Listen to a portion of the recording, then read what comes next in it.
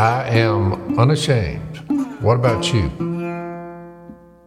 The biblical times, you had many names. I think in stages of But your you life. have many names now. I know. They call you but Slick. They Not call you enough. Jase. I need more names. You just. They're gonna your grandkids are gonna call you Rock. You know what? I'm getting closer to pushing that through. Missy. The last time I talked to her wheel had bent. I wouldn't say it's broken, but it's bent. It just shows you if you lead, they will follow. Because I hadn't got Jase off wants of to it. be Rock. I said, look, I don't know why you think this is so ridiculous when the Savior of the world was known as the chief cornerstone. I got that from him. You got a problem with that, argue with him. You remember what he told Peter? On this rock, I'm going to build my church. Rock is the ultimate grandparent name, and now I've quit denying it. I am now pursuing it. I want to have a bumper. I want a bumper sticker and say, "Yeah, I'm known as Rock." We let some celebrity steal that name. But so listen, this shows you how a woman thinks, though, Jay. So I was like, well, I kind of liked. I mean, I laughed when he first said it because I thought he was joking, but I kind of like it too. And she said, children can't pronounce their R's until they get a certain age. so he'll be called Wok. That is so my wife. And I was like, true. I never thought of that one, Miss. Well, wasn't there a group of people in Star Wars named Woks? The Ewoks. Yeah. They were Ewoks. But they got that from probably they had the idea when they were cooking some rice in a wok. And they said, I got it, honey. Let's name them Ewoks. They're from the country Planet. They were from a planet. They're from a different planet. Oh, well, planet country. Star Wars, Jay. You got to expand your universe. Well, anyway. So we're talking about names because Dad met a guy yesterday. We were trying to remember his name. That's what started this discussion. This is how we go off the rail. You met a guy from Jerusalem. You had more than one person from Jerusalem at your churches, do you? Yeah, one of them had spent time in the Middle East. He was from France and was converted. Well, good. The French need it. And Stephen, I think So it's I heard. Cowley, I thought his last name. I'm probably butchering your last name, Stephen. But does he listen to the podcast? He was born in Jerusalem, and I found a scrap of paper on the road one day and picked it up, and he said he read John 3:16. He speaks about 3 or 4 languages. Wait a minute, Phil. He found a scrap of paper that had John 3:16 on it? He said he found a scrap in Aramaic. Aramaic, and he picked it up and he said, He said, so we investigated, for God so loved the world, he sent his only begotten son. Whoever believes in him won't perish, but have eternal life. He looked at that, he said, So he investigated him and he said that's how he was converted to Jesus. Well, now that's a story. Now he's surrounded by, what shall I say, a lot of hostility. Jerusalem is Israel, the Palestinians in Israel, these wars. I was there, and constantly I was lowering my head, looking around. He's been beaten. He's been beaten severely, lost family members, lots of gunfire inside the place where they were meeting, lots of beatings. So out of that, his faith is strong, and he's trying to create a revival situation in Jerusalem. I think there was about 30,000 Christians are left there, but the mighty throngs out there, you got, Islam and Christianity and Judaism all in a mixture right there in close quarters. So it's a pretty daunting task, but they're trying to raise some finances to get something going over there, a beachhead of evangelism. He's kind of working through the Southern Baptist, right, to do it. I asked him when he showed up yesterday morning, I said, why don't you do the Lord's Supper for us? As a Jew, you probably appreciate this. I thought that was interesting. It shows kind of the what would you call it? The spontaneity of Dad's group over there on Sunday morning because this guy was coming. It's like, hey, why don't you do communion today? Well, the difference in Phil and most He church said, I would leaders. love to. And so, was it good? Oh, it was fantastic. But I'm saying the difference in Phil and most leaders, if that would have started going down a wrong road, Phil would have just said, hey, all right, that's good. He would have got the cane out, the old hook. Well, the guy was already impressed, Dad told me, because Dad has your AR there, right? Oh, yeah. So he sees the AR and he was like, hey, I feel like I'm back home. Yeah.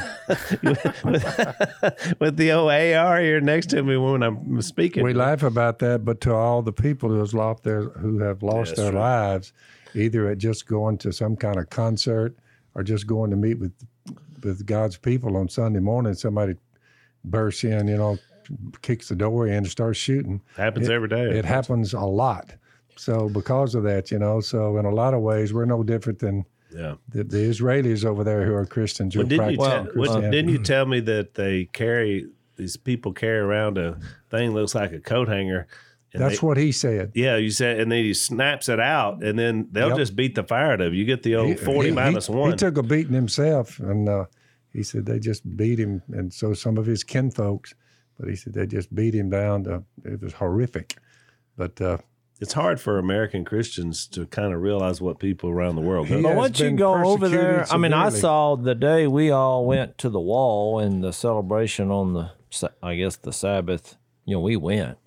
And I saw several young lads get whacked just in normal proceedings. Oh, yeah. And so, not only will they whip you, they'll do it in public. Not whoop. That was just a whack. A lot of these things going on in the book of Acts has reached all the way to us and some of our brothers.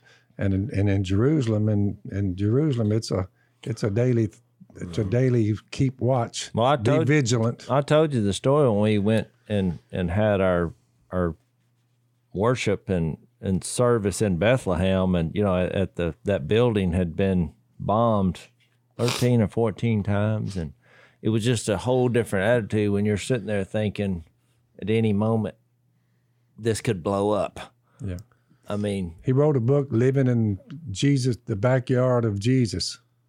Oh, yeah. Because that's where... Well, that's a good name. Yeah. Oh, yeah. Living there and what it's like 2,000 years later. And I hadn't read it all, but I just started reading it. I said, boy, this is really something here. Mm-hmm. So he's on a mission. We'll bring some of his paperwork that people, they can contact him. Know about how to help him if you want to. Yeah, it's really interesting because, of course, this guy just showed up. You get to meet him, but you realize how many stories and things are happening every day you don't know about until you run across it, right? Yep. You hear a guy's story like that, and you're just like, man. And it's very biblically oriented because it's just what it's been going on like that for 2,000 years in some place. So we're in Matthew chapter 8.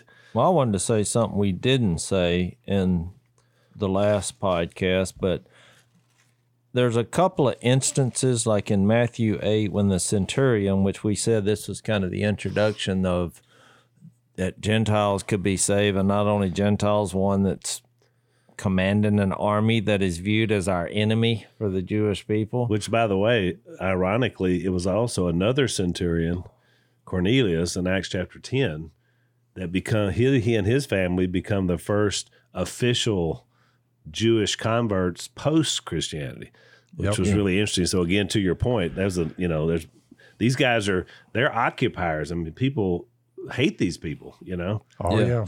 But I was going to say, a lot of churches, you hear these people say, oh, that was a good word, or they use that in a way where, like, somebody says something that was like, this word came from God. But I think they get that from this terminology that I was going to bring out when the centurion, he told Jesus in Matthew 8:8, when he said, but just say the word and my servant will be healed. And because Jesus said, I'll go and heal him. But he's like, well, I'm not even worthy of you to even be, just say the word.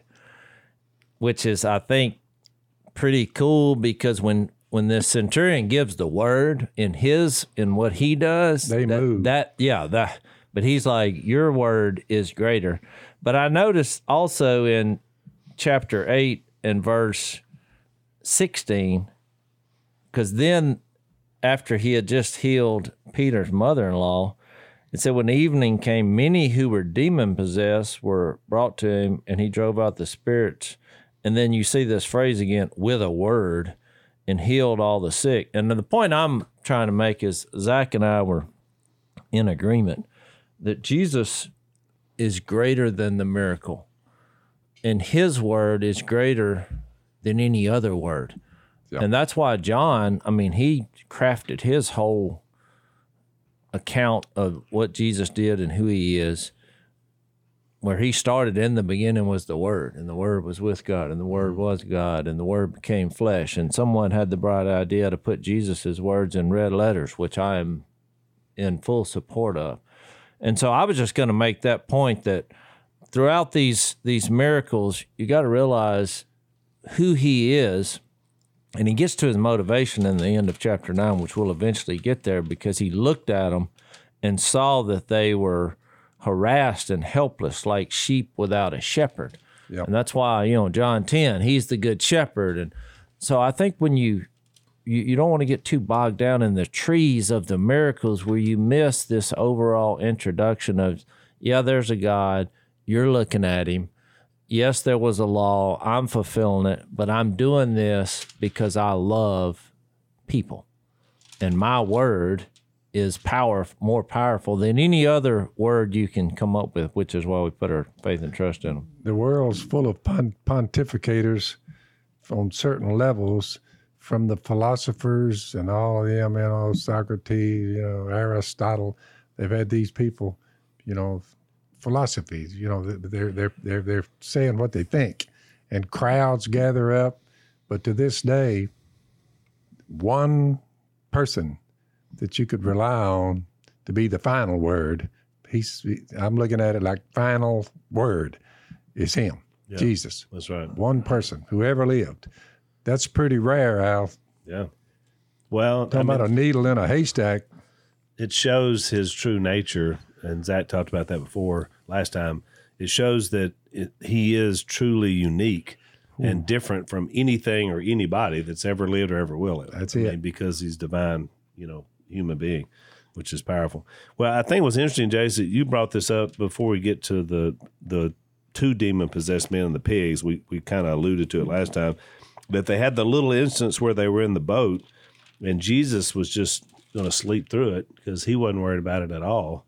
But, of course, they were afraid they were going to get swamped, so they wake him up. And it's almost like he's a little bit like when we used to wake up Dad. There was a rule when we grew up. You don't wake Dad up. It's like it's the old Jim Croce song. You don't spit in the wind. I carried that over into my crew. Yeah. They don't wake me up. I had two rules, basically. Don't lie and don't wake me up. And if you wake me up, don't lie and say you didn't do it. Well, the don't lie... I offered grace on anything except lying. Let me hear it. Well, Billy Red Dog Phillips was working for us at the time, and Leonard Skinner called me up. He wanted to come together and have a duck hunt or something, but unbeknown to me, because I'm in there taking a nap. Well, because they had instructions, don't wake him up, I got up, and when I woke up, Billy Red said, Leonard Skinner called, and I said, what'd they want? He said, well, I don't know. They just wanted to talk to you. I said, well, what's their number? He said, well, I just told them you're just taking a nap. And I said, let me explain something to you. You don't wake me up unless the President of the United States or Leonard Skinner calls. But you should Either one of them call. Give me the telephone. You should have clarified that. Because, look, when I was a kid, if the President of the United States would have called and you were taking a nap, I would have said, can I take a message because he's taking a nap? I wouldn't have awakened you. Yeah. Well, so, to my point, that's kind of fine. Give me the information. I can get hold of them if I want to. at least take a number. Let's take a break. So, Dad, we got to meet our good friends that created Omega XL. And they did it with 35 years of clinical research. It was really interesting listen to them talk about pain and how they dealt with it. And of course, Dr. McQuillan, the wife part of this team, it's a husband and wife team. She's a researcher and a doctor. So she really kind of explained to us the science behind why this product works, and it really does. And so Dad and I were just kind of, doing a testimonial about how it's helped us with our inflammation. So we want to encourage you guys to check this out, especially if, you got some aches and pains and chronic stuff. It can really, really help because it's helped us a lot, Mom and Si as well. So you go to omegaxl.com/Phil, and you're going to buy a bottle, and you get a second bottle for free, and which is really great. That's a 2-month supply. And she told us it takes about 8 weeks before it like fully integrates with your system. So that's when you'll notice the difference. omegaxl.com/Phil, or you can call them 800-844-4888. That's 800-844-4888, or omegaxl.com/Phil. So I don't know that Jesus was perturbed, but so when they wake him up, he says, "You have little faith, why are you so afraid?" Then he got up and rebuked the winds and the waves, and it was completely calm. They were amazed and said, "What kind of man is this? Even the winds and the waves obey him." What I found was interesting about that was he's been healing, doing all these great things, and they seem shocked over this particular thing. And maybe you're right, Jase. Maybe it's just because it was the first time nature. That's what I think. Which does drive fear in people. I mean, you see people when a storm is coming. I mean, people get. But what I'm saying is, if you, even in the witchcraft world, and there's all these remedies, and that's where we get all these movies about this. Okay, you can heal some people. You got some tricks here, and okay, you can do a seance and remove demons, but a hurricane's a hurricane. Wait a minute here. I really think that's what the problem was, because if you were in the storm, I've been out on the water before and a storm come up, and that day when me, you, and Tommy, we were duck hunting somewhere, and Tommy had this bright idea the wind's not that bad, and we got out there, and I'm like, we're going to die out here, because the waves were so big. Yeah. And I was like, well, I guess when the boat turns over, I'm just going to grab one of these trees and hope somebody picks me up, because we're not going to make it. We're going in the water. But we did. I mean, maybe the Lord intervened, but I thought death was pretty sure there on that day. But I would have never thought, back in this day, he can just go, shh, in the storm. Right. Plus, you get to looking at these readings and you say, how could mere men have invented such a person? And I'm thinking it's impossible to invent this. Yeah. Well, and to my point, Phil, when it says he rebuked the winds and waves. So what did he say? Whatever he said, I think some of the other parallel passages, they be quiet or be still. Or even when we get to the pigs, he just said one word, go. But when Jesus says go, things happen. Old Thomas Jefferson, I always bring him up when I get to these readings, because when he got to this part, he said, I have no argument with what he said, the greatest words ever spoken. He said, but I can't make that next leap. So he would have loved the Sermon on the Mount, not so much the, that's proving of the authority. He couldn't go with But my point was, when somebody says, do you have a word from God? I say, yeah, Jesus. Because I'm going to use his words. Yeah. His words are more powerful than my words. So you get to know Jesus and what he said, and that's the way to have success. And by the way, it works both ways. Jesus calmed it with a word, but you look back in the Old Testament, and also God he conjured weather and events with a word. I was thinking about that when it hadn't rained in 3 years, and Elijah, after he defeats, and so now God's going to bring rain on the land, and it said a cloud came up about the size of your fist. I mean, it hadn't rained in 3 years, and all of a sudden this little cloud comes up the size of your fist. Then, of course, just in no time, it's just raining everywhere and replenishing everything in Israel. It hadn't rained in 3 years. So he has the power both ways. Not only can he calm the storm, but he can bring a storm, or a plague or whatever, turn the locust loose, turn whatever. So it's fascinating. Think about it. What struck me is he got into the boat with his disciples, and even his disciples, having seen that. Correct.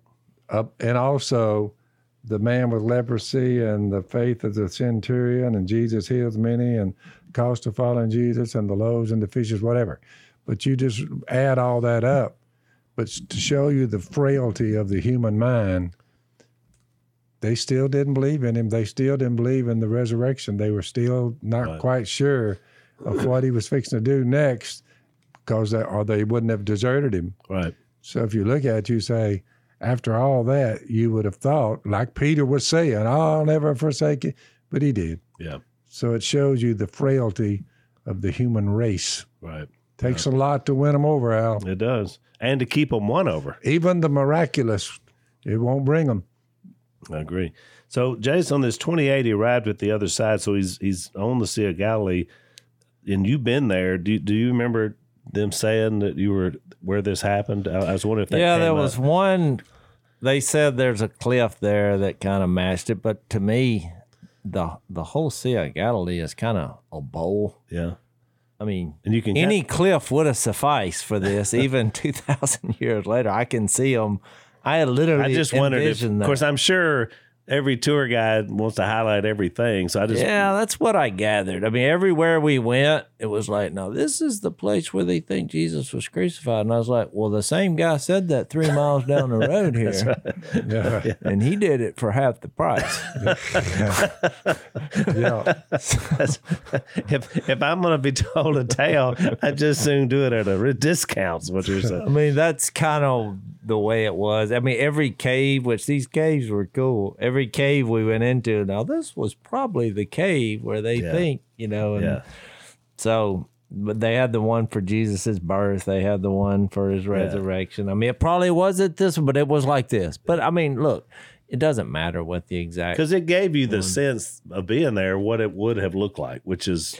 I will tell you this: every place we went, there were people in tears.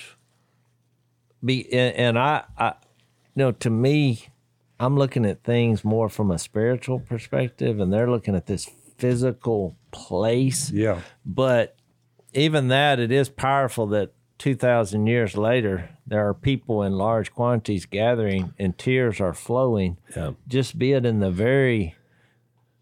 the general area of where this went down, which I think is really. But powerful. I get that because it. Stephen said to this day, the feel of it, as a follower of Jesus who worked his way out of Judaism, he said to this day, you're walking around where he walked, and there's a feeling that comes over you. Like, Yeah, I mean, I get that it would spark a strong emotional response, Jase, because because you go through a life-changing event by following him, and then if you get to be the place where he was and see it, I mean, that's pretty awesome. I'm hoping to get there myself. So anyway, he gets to this region of the Gadarenes, and there's 2 demon-possessed men coming from the tombs. So obviously, back to our outcast themes, these guys are living in the cemetery, which, by the way, is another unclean place. That's not, you can't be hanging around there. This is another violation of the, once you're there, out where the dead people are, no good. I think too, Al, also, when you look at how he describes the opposition, on the last one, the storm was furious. And in this case, it says they were so violent that no one could pass that away, which is my point. I think everybody just went around them. Yeah. But a lot of times we blame God for a lot of things that the evil world is responsible for. And in this case, it was causing violence, which is a problem in our society today. Big one.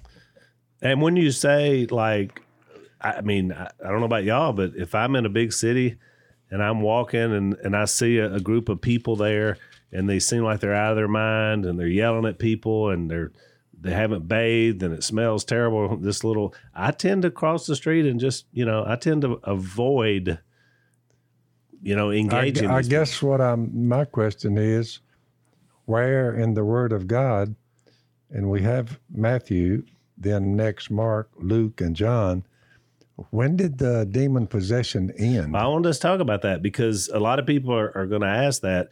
What we today, this is the way it was there, but that's not happening. We call anymore. it mental illness today. Is how we've termed what is being described here. Now I don't know. I do know some people that have been mentally ill. Was that demon possession? What do you think? I think the world's response is, let's do something about mental illness. which we're all for. I mean, but the world never addresses the spiritual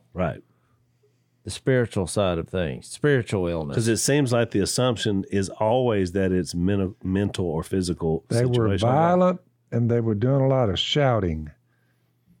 Well, Zach, what's your take? Hang on, let's take a break. So, Jase, you brought in some eggs from your new ranch. So, and you got chickens there, right? Yeah, I got bunches of chickens. So, which came first, the chicken or the egg? The greater question is which came first, the human or the chicken? Because I've learned something. The first thing I found when I visited my farm was one of my chickens' head. It had been decapitated by either a fox, hawk. it's a mink. It's a mink job. Well, it could be a mink. Mink goes for the But head. I thought to myself, the chickens didn't make it millions of years throughout all what's happened without the human aid. That's right. So because we want to eat those ourselves because every part of it is delicious, right? So one of our sponsors is a company called Good Ranchers, and they have wonderful chicken. They call it better than organic chicken. Mm-hmm. And they also have American craft beef. Everything is raised on American ranches around the country.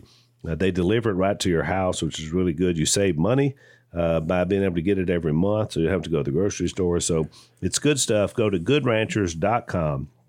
You can subscribe, which saves you 20% off of each box of their meats. Also brings your cost down to about $5 a meal. So you also, right now, you can get an additional $20 off and free express shipping if you go to goodranchers.com/Phil or use the code Phil at checkout. That's $20 off and free express shipping at goodranchers.com/Phil. Yeah, I mean, I think there's obviously legitimate mental illness. I mean, our grandmother, Phil's mom was, diagnosed with bipolar disorder and manic depressive, I think is what they called it back then. So, I mean, I'm not discounting that, but I do think that, we do want to attribute spiritual sickness. We're like, we can't go there, so we got to. Sometimes we conjure up and want to make everything a physical illness, and it's just not true. I mean, there is a spiritual sickness. But Phil, you've on the podcast, you've talked about your encounter. You've had several encounters with people who were demon possessed, and so I mean, it is still going on. No doubt about it. I mean, you and you're not somebody. When you told me the story of the woman at the rehab that you met, and then I talked to another guy who's in a ministry with women coming out of certain types of drug addictions and stuff, and he said, "Man, I see it all the time. I see it all the time." So I mean, I think it's still happening, no question about it. No doubt about it in my mind. And the solution is still the same. The word Jesus is the one who replaces a demon in a person's life. I mean, how many times do you hear people say? Well, that's what we got to agree on now, Right. because you got a lot of people running around claiming to have all these spirits or these powers. I mean, it's like the people who say they can be bitten by deadly snakes, and then they put them in the ground, and they're like, "Whoops." But I know where the power source is coming from. But just as a person living in the world, I mean, we still have leprosy today. I looked it up. They said 200,000 guesstimate people have leprosy. Well, it's curable today. And even like you mentioned, our grandma, she actually was rehabilitated. Now, you can say the Lord healed her or the medication got right, but her last few years, Yep. she never had an episode. yeah, she was basically healed. Now, you can say, well, science did a wonder. Maybe so, or maybe just the Lord healed her. But I'm looking at this saying we still have leprosy today. There still seems to be an evil presence in some people that's indescribable. No doubt Phil's about it. had his moments. I've been sharing with people that I thought, okay, if they don't have a demon, I'll be shocked. I mean, and you just look at, especially in some of the prison ministry that we've done, I mean, you run up on certain people that seems to be either they've seared their conscience or they have no soul or you have a demon. I mean, I don't know how else to describe it. And people listening to that say, oh, well, how do you know that? There's just something about sitting across from a person. And until you sit across from that person, you probably wouldn't know where I'm coming from. But I mean, you're just like, I got nothing besides maybe a demon. You know when you see it. You can't maybe define it, but you know it when you see it. And I think that there is a direct link to some of the drugs that are out there, like crystal meth. I mean, you see these people, we see them all the time at church that come through, or in particularly where Phil's preaching at over in the inner city. I mean, these folks, man, they're out of their mind a lot of times, and I think that they're inviting in this demonic realm. One thing that you can know about demons is this, though. I think this is interesting. When Jesus kicks out the demons and they beg to go into the pigs, I think it's interesting what the pigs did whenever the demons entered them. It says here in verse 32, they came out and went into the swine, and the whole herd rushed down the steep bank into the sea and perished in the waters. I mean, that's really where the demonic realm leads you. It leads you to death every single time. And what Jesus offers is the opposite of that. Jesus offers peace and life through the Spirit. And so whatever fear that you come across with this demonic realm, I mean, we can all agree that the name of Jesus is more powerful. And Phil, you saw that with the girl at the rehab. As soon as she heard the words, I know what she was cursing by saying, I know what that blankety blank Bible says. I said, no, you don't. I said, you're doing what you're doing by the power of the devil. Well, when I said those words and she heard them, it's when the wildness and the sequence of events started to unfold. Running, projectile, vomiting, I don't know what all went on there. We were just watching. 15 minutes later, she walks in. She's sweating profusely. And she said, in a meek voice, she left. I knew no good MFA, cursing. 15 minutes goes by, she walks back in a meek little voice said, can y'all help me? Can you help me? I said, we can help you. We pointed her to Jesus, and she left. She left a daughter of the Almighty. The next day, she was immersed. We baptized her, and she was actually hard to recognize because her facial, everything had changed. She just looked like a normal little girl after that. So but she was contorted and twisted physically. Contorted and twisted, yep. Well, a lot of people that my buddy was looking at me like, what in the world is going on here? What have we got? And I said, demonic. I've just whispered it to him. Well, a lot of people say, well, why don't y'all tell these stories, more often, or how come they're not part of your speeches? But ultimately, it's God's power and the one who has this power who can do this. And his name is Jesus, and it's not us. I don't have to understand every single detail on how this works. Right. But, I know who has the cure and the answer. It got my attention, I'll put it that way. Big time. Well, that's the point, though. That's the point of this story here is not even, we can ask whether this still goes on today, which it obviously does, but the bigger question is, does anybody have authority over it? There is somebody who has authority over it. Look, besides Jesus. To the point, Zach, in verse 29, the demons recognized who he was. They said, "What do you want with us, Son of God? Have you come here to torture us before the appointed time?" And they knew it was going to end. That's right. Yeah, their time that's a great question, because they're saying there, we know that we're on borrowed time here, and in the end, you're running the show, right? But you showed up early. That's right. It's not time yet. It is an acknowledgement. Which we mentioned that with Satan and the temptation back when we were in Matthew 4. Satan is probing because he doesn't know what he's doing here either, but he knows who he is. But he knows he's doomed. But that's why a lot of people, there's a lot of human beings like that. They're doomed. Because I used to think, well, nobody would say, I'm just doomed. I'm not going to make it, but I don't care. But when you read this, you're like, Yeah, they do it all the time. That's right. I have no chance, no hope of living again, and anything that could happen in the afterlife would be bad the way I've lived my life. But Yeah. so what? Right. No, I think you're. It's just a fact. I took a brutal cursing within during that when that started to unfold.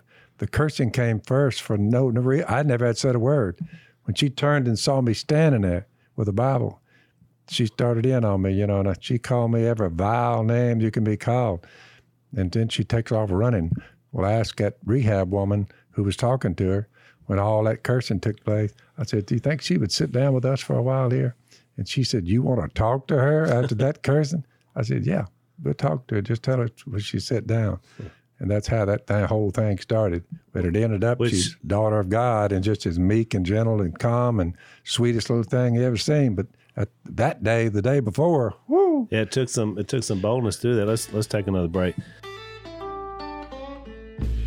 Well, I know one thing from Acts 20, you want to make sure you're putting Jesus out there first in front of you because the sons of Sceva tried it on their own. Yep. And they just got the fire beat out of them. They left naked and bleeding. Jesus, we know. Paul, we know. And you remember the who woman, are you? Some woman was following the Apostle Paul and his little entourage, and they were just back behind him. Yeah. And she kept hollering how great they were. Yeah. Said after about 2 or 3 days, the Apostle Paul got tired of it. That's right. And finally rebuked her as demon possessed because she was not saying anything bad. She was just, what's the word, bothersome. Yes, I've said before, this is the first time in the history of casting out demons they got cast out because she was annoying. Yeah. I mean, Paul just was annoyed. So he's like, get out of her. Well, then, of course, he got the fire beat out of him because she was making money for these people because whatever she had some kind of gift with her demon possession. Yep. So it's pretty amazing when you read about it. But you're right, Dad. I mean, it's very common and understood in this context. They were much more open than people are in our culture to even the notion or the idea. And I mean, even believers. By the way, I've just seen, for some reason, I must say in all this, I have seen an uptick in this type of behavior, just trying to sit down with people and point them to Jesus. In the last decade, I've seen way more, looks like what we're discussing here, than I ever did before. So I don't know what that means, but I think it's the drugs. I really think that it's opening up something. I mean, you walk the streets of Asheville where I live. I mean, it's like they're just in the streets, just standing there, just completely out of their mind, just rocking back and forth, or they're tweaking or wigging out. I mean, it just looks bizarre, and I think that a lot of these folks have no hope, and they just descend into this abyss. But man, but also, Phil, you see that, but you also you've seen an incredible harvest over the last that is correct 5 years. So I mean, that it's is kind correct. of cool how God is opening that healing up for these. It's an uptick in conversions too, by the way. Well, because the need is there, and of course, there's a lot of theories. But one of the theories is because Jesus was on the earth during this period of time, that we realize what a chaos it caused on earth, him being here. But think about the spiritual realm as well, because like I said, they're on borrowed time. Evil knows, they know that there's going to be an end. You got to remember. So it caused quite a bit of chaos in the spiritual realm. We have a culture now where Satan is entrenched in an organization where they actually worship the devil instead of Jesus. I mean, they have lessons and how to pull it off and whatever. Well, you even see that in like the teenage world. A lot of them go through this gothic, whatever everything's all about that a dark, is. Even and like in the sexual world, you have this. I can't even pronounce it, but they got the whips and the bondage and all this. They try to attach violence and sex, and I noticed that's coming out of all the commercials and watching the NFL and football games. I'm seeing more and more of what you're talking about just on the commercials, and I'm like, where in the world did all that come from? Yeah, well, it shows you how quickly it descends. Zach is right. It descends into darkness and chaos, which is an opening for more evil to be able to thrive. Because remember when Jesus told the parable, or was it a parable, when he was talking about the when you cast out a demon, you got to make sure you get the right thing in there, because 7 more will come back worse than the one. I'm just a one man on human being on planet Earth, but I've seen a gigantic leap on people satanic behavior more and more and more. The further I go here, I'm 75, I'm looking at it, I said, boy, that's been a big change. It's became, satanic worship now is mainstream. Yeah. It's mainstream. That's right. You know, our old pal, It's Zach, ugly. that's on the Blaze, Jason Whitlock, who I love. He was a sports guy, but now he's kind of more of a, political, cultural commentator for Blaze. And which I want to get him on our podcast sometime because he's amazing. But I've been seeing him in interviews lately, and he's been saying the same thing. It's really interesting because he's using a political context, but he says, I just, I'm not going to apologize by saying this, but the way I would describe this is satanic. I mean, he puts the onus back on that these are spiritual problems, because everybody's talking about, what can we do, the politics, what can the Democrats, Republicans, and he's like, it's satanic. Meaning that there's only one thing that'll solve that, and that's what we're seeing here. You have to have something bigger than that to cast it out and to replace it. That's why I'm seated right now with my Bible in front of me. That's right. And surrounded by your sons and nephews. That is exactly what I'm doing here. That's exactly right. Trying to head it off. Let's take our last. We baptized 4 yesterday morning, by the way. We were born again, so. Hey, it works. Let's take our last break. So, verse 34, I thought this was interesting. So how do you think people respond to this, Dad? Look at 34. Then the whole town went out to meet Jesus, because it would be a happening, because everybody's been afraid of these guys. Now they're normal. The pigs have run off and drowned in the water. And when they saw him, they pleaded with him to leave their region. Yeah. I mean, you'd think it's hey, why don't you hang around? Because we got some more, things to do. Nope. And I've always wondered, was that because they were afraid of him, or was that because all their pigs just died, or, was this a financial thing? I don't know. Why would they have asked him to leave, you think? I think because they knew that a lot of these demonic people were going to take it out on them. Well, I hadn't thought about that. Because the demons didn't die in the water, by the way. The pigs died. But they might have thought maybe he don't like pigs.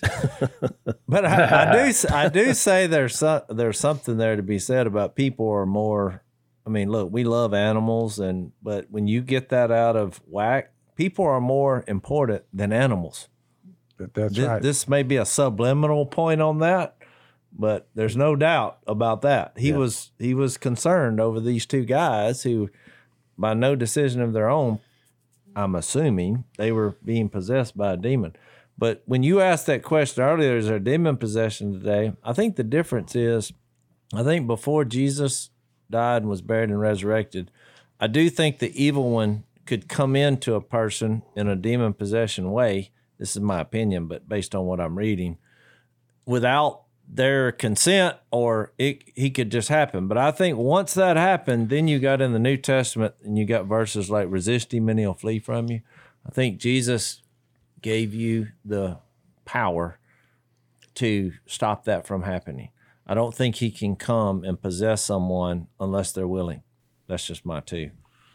I think that's true. I agree. I think that is true. And I think, to Zach's point, I think there are things you can do to yourself, to your mind and to your body, that make you more vulnerable for evil to not only rule, but also, I guess, enter and rule, which is what people do. Galatians 5, and it gives the acts of the sinful nature. One of the acts is witchcraft, which the Greek word is pharmakia, which is similar to kind of our word for pharmacy, and I think that's potions and things that they were ingesting to put themselves in a psychedelic world, to alter their state of mind. So I think when we do these things, I really believe that's one of the big gateways. Chad Johnson, who has the ministry that with the women.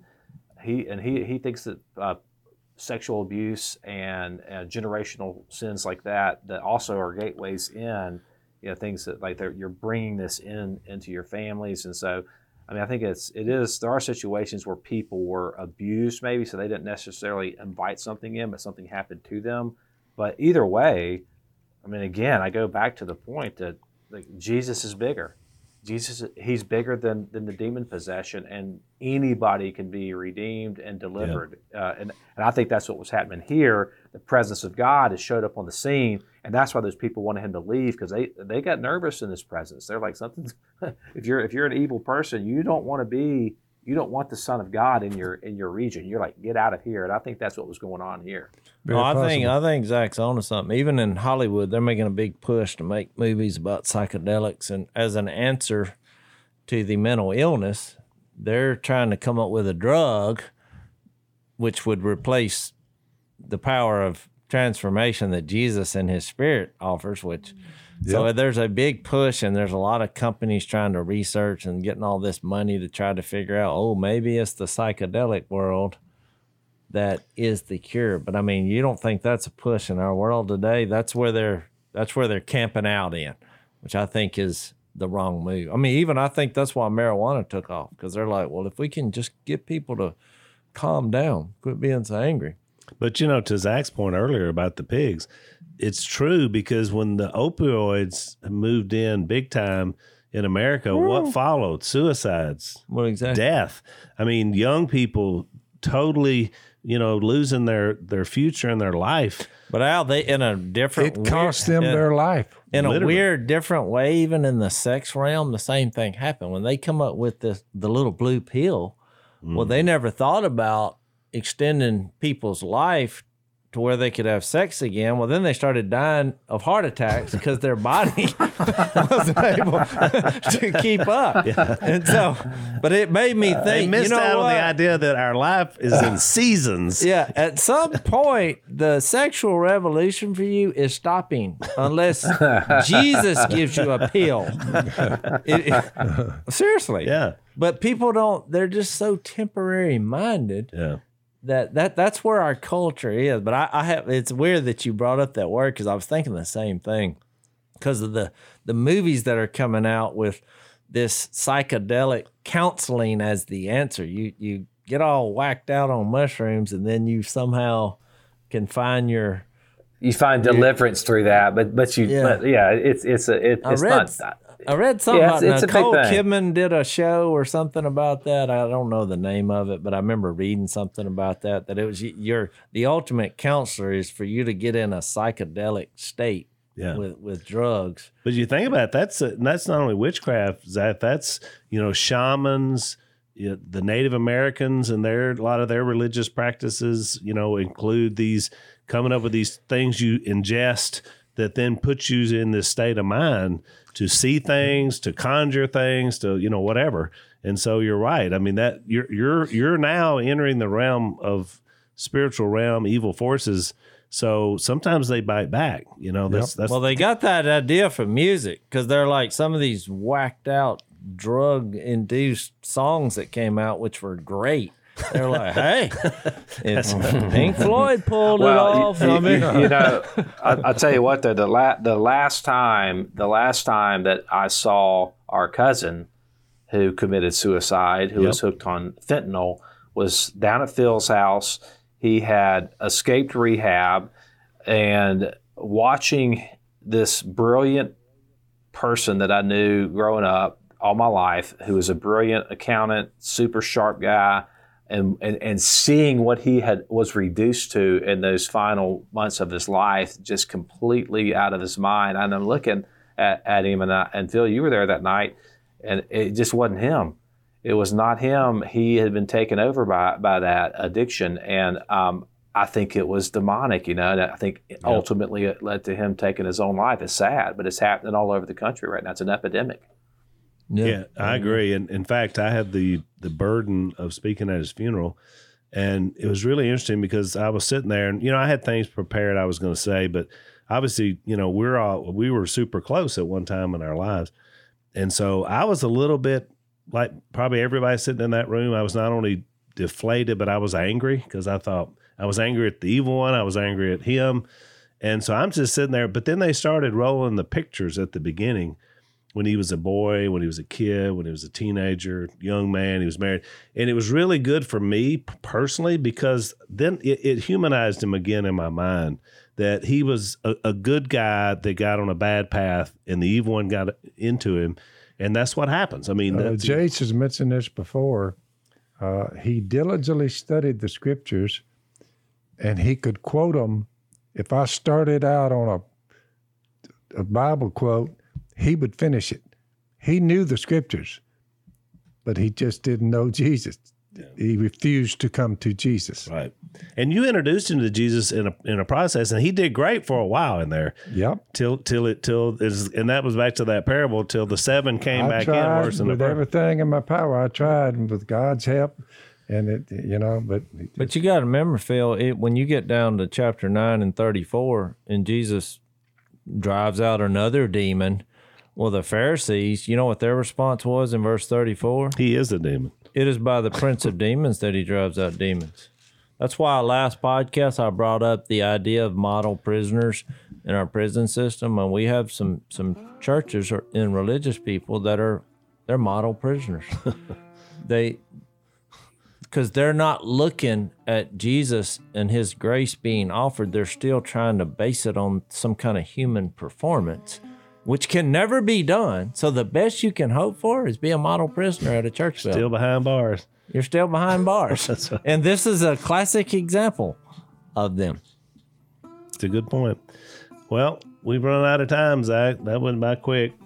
It did. So I don't think we ever got to where we were initially trying to get to. But well, the good thing about it is we got next time. The Bible's thick. The Bible's thick. We'll do better next time. Thanks for listening to the Unashamed podcast. Help us out by rating us on iTunes. And don't miss an episode by subscribing on YouTube, and be sure to click that little bell to get notified about new episodes. And for even more content that you won't get anywhere else, subscribe to Blaze TV at blazetv.com/unashamed.